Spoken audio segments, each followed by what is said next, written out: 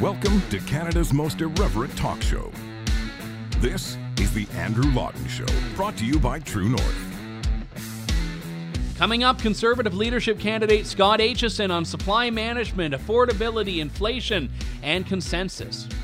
The Andrew Lawton Show starts right now. Welcome to The Andrew Lawton Show, Canada's most irreverent talk show here on True North. We've been covering over the last few weeks the Conservative leadership race. We've extended invitations to all of the candidates as they've announced and as they're making their way onto the ballot. And we've been trying to give them all an opportunity to come on and one-on-one talk about their campaigns, the issues, and we'll have to do another round soon. We've had good success so far, almost all of the candidates. We're still waiting on two more who have not yet agreed to sit down, but hopefully they will soon. In any case, today we bring you the next in that series, Scott Aitchison, who is a two-term member of Parliament representing Parry Sound, Muskoka, and has run a very policy-heavy leadership campaign so far, which means it's great for me because we have lots to talk about just looking at the announcements he's put forward, but also some other issues that have come up during the race. My great privilege to have Scott Aitchison joining me now. Scott, good to talk to you. Thanks for coming on today. Andrew, thank you for the opportunity. This is actually a thrill for me. Oh, good. Well, I'm glad to have you on here. Hopefully, you'll still think that by the end of it.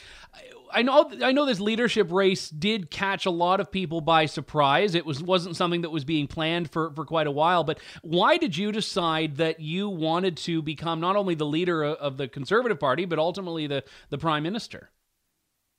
Well, I have a lot of years of experience in leadership. At the municipal level, particularly, I tell people I kind of grew up on the front page of the local paper in Huntsville. I served as the mayor of Huntsville the last 5 years before becoming elected to Ottawa. And I guess one of the things that shocked me the most is the sort of divisive rhetoric and the bickering that goes on in Ottawa. And I just feel very strongly that what's missing in Ottawa is real leadership. I believe that leadership is about empowering and engaging and inspiring the people around you to great things. And that's the kind of thing that I certainly did as a mayor. And I think Ottawa could use a bit of that as well. And so that's why I'm running. I have a lot of experience and none of the baggage of, years of Ottawa. We often hear, and I think for good reason, this idea of the Conservative Party as the big blue tent. In it, you have your libertarians, your social conservatives, your red Tories, your blue Tories. We have people that are very concerned about vaccine mandates, foreign policy. Where do you fit yourself in that big blue tent? What sort of conservative do you define yourself as? Well, I guess I don't define myself as anything in particular. I think that it's important that we recognize that we're all conservatives. And that unity of our party doesn't mean uniformity, but we have to listen to each other. We have to engage with each other. And our leadership has to engage with all members and all different stripes of conservative. And that way, we at least have to respect each other. And that's what I believe is missing oftentimes in our movement. And that's what I offer. I just offer an opportunity for everyone to be part of the discussion and for us to all be heard. But obviously, as a leader, you're the one setting the tone. You're the one setting the agenda. So I'll ask it in a different way. What do you feel is the Conservative Party's place in Canadian politics right now? Well, I think that what we need to do is present a clear and concise message to all Canadians, not just Conservatives, but to all Canadians. I believe that fundamentally Canadians really do want a responsible government. They want reasonable fiscal policy that makes sure that we're not borrowing against our children and grandchildren's future. They want to make sure that they have equality of opportunity in this country and that government gets out of their way when it's possible. I believe that government should be a place that's not all things to all people, but it is a place where nobody gets left behind. And I believe Conservatives believe that as well, that we actually lift up those most vulnerable in our society and make sure that the opportunities are there for Canadians to live their lives and achieve their goals and their dreams. I know you've been very aggressive in putting out policy on a lot of key issues in the last few days, notably housing. This is one that I think pretty much every Canadian is seeing, certainly every young Canadian is seeing. And it's become, in a lot of ways, an issue without a solution. I mean, government federally and provincially talk about housing. What is the approach that you want to take on this? Well, I think that part of the problem, and this comes from my experience in the municipal realm, there are a lot of impediments to getting housing built, particularly at the municipal level. I think exclusionary zoning is one of the key problems. Now, of course, the federal government is not involved in municipal planning or zoning, but the federal government does have a role to play in making sure that municipalities and provinces are doing everything they can and removing the barriers to getting more units built. This is a question of supply. We need more units. And so I think that the federal government can take leadership here by tying federal funding dollars for infrastructure projects directly to results on getting units built. It's a way that we can help make sure that we're all hands on deck, that we're working together with all levels of government and with the private sector to get units built. That's what we need done. And we see for years now a Liberal government that is absolutely amazing at announcing billions of dollars, but not anywhere close to delivering on getting results. The problem with housing plans, as I see it, is that anyone who has a home is going to be very resistant to a policy which effectively is going to devalue it. I mean, that's the problem right now, is that you have a seller's market. You've got people that are sitting on these giant cash cows for their retirement or for investment. So how do you, on one hand, get home affordability through supply, but on the other hand, don't terrify people that are homeowners that they're not going to be able to make as much money on this thing when they sell it? Well, I think that what we need to do is we need to look at the entire spectrum of housing. This is about first-time home buyers, but it's also about social housing and supportive housing and affordable rentals. There's a whole spectrum of housing need in this country. We need more supply on all ends of this spectrum, and we're not about devaluing people's homes. We're about getting more supply into the market to make it more accessible for more Canadians. That's really what it's about. Just continuing along with affordability, the carbon tax went up again this month, despite Canadians dealing with record inflation. You're saying absolutely no to a carbon tax, correct? I've been opposed to a carbon tax from the get-go because it unfairly penalizes those most vulnerable in our society, people on fixed incomes, lower income Canadians. It particularly penalizes rural Canadians, and particularly rural Canadians that work maybe 2 or 3 part-time jobs. I can give you examples of people in Parry Sound, Muskoka, that have to work in a couple of different jobs just to make ends meet. And it's not just more expensive for them to get to their job, it's more expensive for them to buy groceries. It's more expensive for them to heat their homes. When you live in a rural area, you don't have a lot of different options. And when you literally live paycheck to paycheck, that paycheck dwindling just makes life more expensive. So I think that a carbon tax actually just punishes Canadians. I believe that we need to incentivize Canadians and help Canadians reduce their footprint. And there are countless technologies that we have now and that we haven't even invented yet that will help us reduce our footprint, do our part in the world, and then also take that technology and sell it to the rest of the world to help the rest of the world do their part as well. Now, you ran, though, in September for a party that put forward a price on carbon. So how do you square that with what you're saying now? Well, I think that it's important to be part of a team, and I obviously wanted to work as part of the team. It wasn't my perfect scenario, obviously, and I think fundamentally we need to change that, and that's why I'm offering that today. Were you resisting that at the time? Were you trying to prevent your party from going down that road? Yeah, I think there were a lot of voices in caucus. What I said at the time was that at least it was a tool that was maybe able to help Canadians keep some of their credits and they could use it to help themselves reduce their footprint, as opposed to a big government program that takes money from you and gives it to somebody else. I ideally believe that no carbon tax, help Canadians reduce their footprint, make life more affordable. As we talk about inflation more broadly, an issue that is affecting, all of these things are interconnected when they're really about cost of living. And this is an issue that I think goes beyond the left-right divide. But again, not everyone can agree on solutions. I know Pierre Poilievre, for example, your competitor in this race, has been heavily criticized for taking aim at the printing of money and at central banking. What's the remedy that you would bring to inflation specifically, if there's one? And unless your answer, which is, I think, defensible, is just to focus on these other areas like the carbon tax, like housing and so on. But is there an answer that you believe is within the purview of an Aitchison government to deal with inflation head on? Well, I think it's all the things I've mentioned, like you said, Andrew, but it's also about reining in government spending. There's no question that government spending has an impact. Government borrowing has an impact on the affordability of everyday life for Canadians, and we need a responsible conservative government that will responsibly bring down that borrowing and get our fiscal house in order. Let's talk about supply management. I must admit, I was quite surprised when I saw earlier this week your campaign come out with a very clear-cut pledge to end supply management. This is specifically on dairy, the policy that has been keeping Canadian dairy prices inflated for, I think, the better part of 50 years now. But this has become the third rail in Canadian politics for so many people, especially in the Conservative Party, where you have a lot of rural ridings heavily represented by people that have a lot of voters that are in the dairy farming business here. So why are you going there? Let me ask that first off. And what do you want to do with this? Well, I think it's important for us to talk about policy that's not really working well for Canadians. This is a policy that actually adds a huge expense to Canadian families when they go to the grocery store every year, almost $600 every year.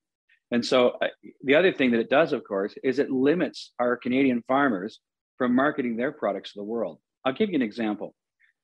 The small country of New Zealand, with about 5 million people, exported $17 billion worth of dairy products last year. Canada exported 378 million, nothing. And so, we have some of the best dairy farms, best farms in the world. There's no reason why they can't compete and be given the opportunity to compete on the world stage, while also making life more affordable for Canadians who are struggling to get by because of carbon taxes, because of inflation, because of the Dairy Commission increasing prices yet again. They're planning to increase another 8.4%. Canadians can't afford this. It's a bad policy that needs to change. At the risk of generalizing, I can say in 5 years of covering this, I've not met a single dairy farmer that would support what you're proposing. How are you going to make that case to dairy farmers that think this is their lifeblood? This is the only way that they're able to stay solvent? Well, I always take a collaborative approach. It's obviously going to take a little bit of time to unwind a 50-year-old policy. And I think that obviously starts with negotiation and discussions with farmers about how we make this process occur. But there's a collaborative approach to be had here that can actually give farmers huge opportunity to market their products around the world and make life more affordable for Canadians. Now, you are proposing to compensate them for their quota. How much is that going to cost, and where's that money coming from? Well, it starts with some negotiation and discussion with farmers, what the quotas are worth, what that transition looks like is all part of that negotiation. So I don't have an exact number for you, but it will be some short-term pain for some very long-term gain and opportunities for farmers and more affordable life for Canadians. Just looking broadly, when you talk about the Conservative coalition here, I've met a lot of Conservative members of Parliament that privately agree with exactly what you're saying right now, but publicly wouldn't go near it for all the reasons we've talked about here. So why is this issue so challenging for Conservatives to take what I think is pretty clearly the principled free market position on publicly? Well, I think it's partly what the problem is with our politics. It's about slicing and dicing the electorate to make sure we can win votes here and win votes there. What I'm talking about is real leadership, making tough decisions that are the right decisions, with a focus always on making life easier and more affordable for all Canadians, not just a few. That's what's fundamentally what this is about, what my leadership will be about, and what I think government should be about. We've seen a fair bit of bickering among a couple of your competitors, notably Mr. Poilievre and Mr. Charest, about the Freedom Convoy. And I saw a comment you made to Evan Solomon about how you're not in this race to talk about your competitors, but I will ask you about the merits of this debate here. I mean, the Freedom Convoy was, I think, a fairly contentious one within the Conservative Party and the Conservative movement. I know you've said you're supporting ending all mandates, but what's your view of the convoy protests? Well, at the time it started, my comment was that I felt very strongly that the government ignored it. It would be an error, a mistake to ignore it. The fact of the matter is that wasn't just about trucker mandates. It wasn't just anti-vaxxers. I think it represented a much broader frustration and anger in the Canadian public. Real leadership wouldn't have permitted the circumstances for that kind of frustration to get that bad in the first place. I said all along that the government should reach out and try to discuss the issues that, a lot of these folks felt were really important. That said, every Canadian has a right to peaceful legal protest, but I don't believe that we have a right to block city streets and block people's homes for weeks on end with our vehicles. I believe it had to end. The point had been made, and it was time to move on. I fundamentally think that what was missing there was leadership. It was a lack of leadership on the government's part. And this is the thing. You have to make sure that you engage with people, even those you disagree with. You can't just demonize one group of Canadians to appeal to another. That's the problem with our politics. That's what we've seen with this government. You saw Justin Trudeau in the last election campaign, when he saw political opportunity, demonize the unvaccinated to appeal to the vaccinated. Blame somebody else for your lot in life. That's the way you win votes. It's not the way you build a country, though. We need to call Canadians together. And what happened with that convoy was a lack of leadership and a divisive tone from our Prime Minister that tried to drive a wedge between Canadians. I offer a leadership. I would be a Prime Minister that brings Canadians together. How difficult is it to be a consensus builder, which seems to be the theme of your approach to this campaign, in what is, for the reasons you've just mentioned, a very polarized political climate in this country, not just over vaccination status, although I think that has certainly inflamed a lot of this? I actually think that being a consensus builder is not hard work, but you have to be committed to it, and you have to engage and listen and respect everybody. And that has to happen in our party. That has to happen in our party above all else. How will Canadians ever trust us with the keys to government if we can't work well amongst ourselves? If we can't respect each other, then there's no way they're going to trust us to govern. And so that starts at the top. That starts with all members of caucus, all people in our movement. We have to learn how to disagree without being disagreeable. We can work together. We won't always agree. As I said many times, unity is not uniformity, but it is engagement, it is listening, it is respect. That's what I offer. Do social conservatives have a place in your party? Absolutely, 100% they do. Of course they do. All perspectives are valid. It's important for us all to talk to each other. It's important for us to listen to each other. As I say, we're not always going to agree on every topic, but we have to listen to each other. And does that extend just to caucus discussions, or does that extend also to free votes on matters of conscience that come before the House? I'm on the record as saying I think there should be more free votes in general in the House of Commons. I absolutely believe in free votes, particularly on conscience issues, but I think there should be more free votes. So let's take then the broader perspective of caucus management here, because I know that was an issue that a lot of people raised under the previous leadership, not just about carbon tax, not just social conservatives, but people felt like they didn't have the opportunity to represent themselves and their constituents effectively in that. So how do you, as an incoming leader, if you're successful, make sure that you have a clear vision and a clear focus as a party, but also you are allowing your caucus to have that autonomy and independence? Well, I think it comes with making sure that you're listening to your caucus.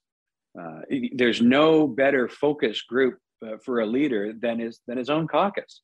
You have voices and perspectives from literally from coast to coast to coast. What better representation are you going to get for what Canadians are thinking and what they're talking about? An engaged caucus is the absolute best way for a leader to be properly informed about what Canadians are talking about. To me, that's exactly where it starts. But it's also about setting that example and making sure that the caucus members talk to each other.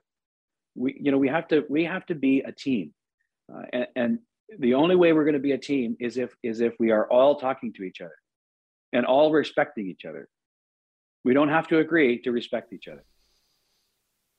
I haven't seen any official policy from you on this, but as we know from the last Parliament, the Liberals were trying to introduce at the time Bill C-36, which significantly clamped down on online speech by bringing back Section 13 of the Canadian Human Rights Act.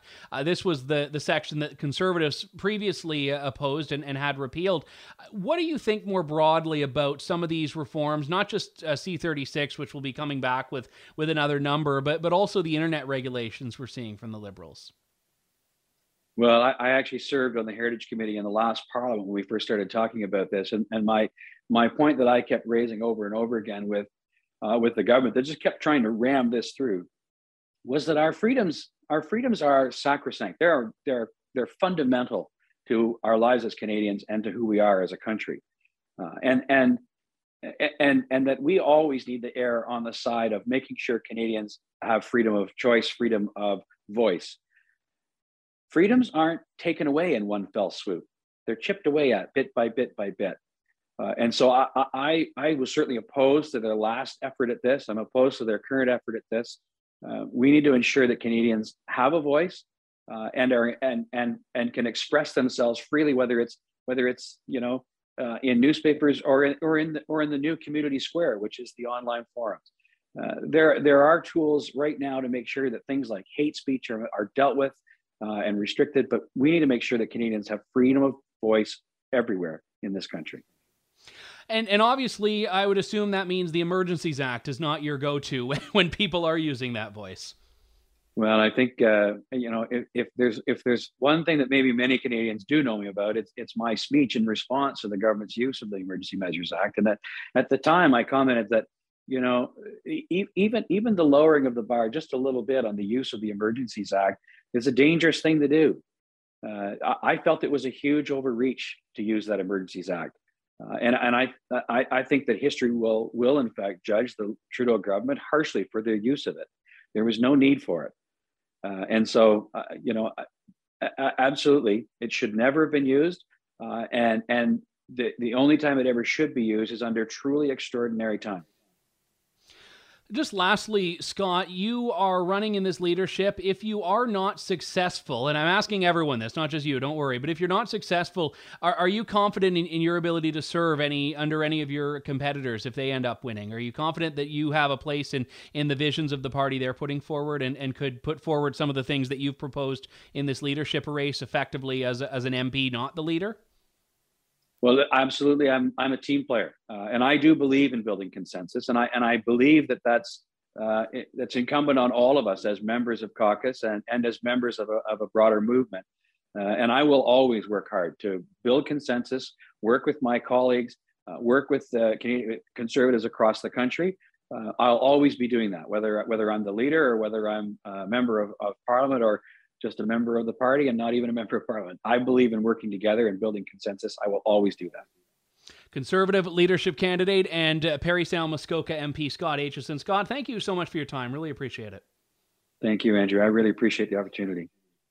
That was Conservative leadership candidate Scott Aitchison. We haven't yet talked to all the candidates. We're working on it. We have not yet had any response from Patrick Brown or Leona Alislev to have them. We've invited them on a number of occasions, so hopefully we'll have some interviews with them very soon. But if you want to check back on my other interviews with people like Mark Dalton and Joseph Borgel and Pierre Poilievre and Jean Charest and Roman Baber, you can go, and I feel like every time I do that, Leslyn Lewis as well. I think that's everyone. One time I accidentally listed them all but one, and then everyone got mad that they thought I was excluding the one. And anyway, thanks to everyone who's been watching those and sending me feedback. We'll try to get all the candidates back on as well as the race progresses. So hopefully we'll have more on that soon. In the meantime, hopefully you have a great weekend as well. We will talk to you next week with more of Canada's most irreverent talk show. Thank you, God bless, and good day to you all. Thanks for listening to The Andrew Lawton Show. Support the program by donating to True North at www.tnc.news.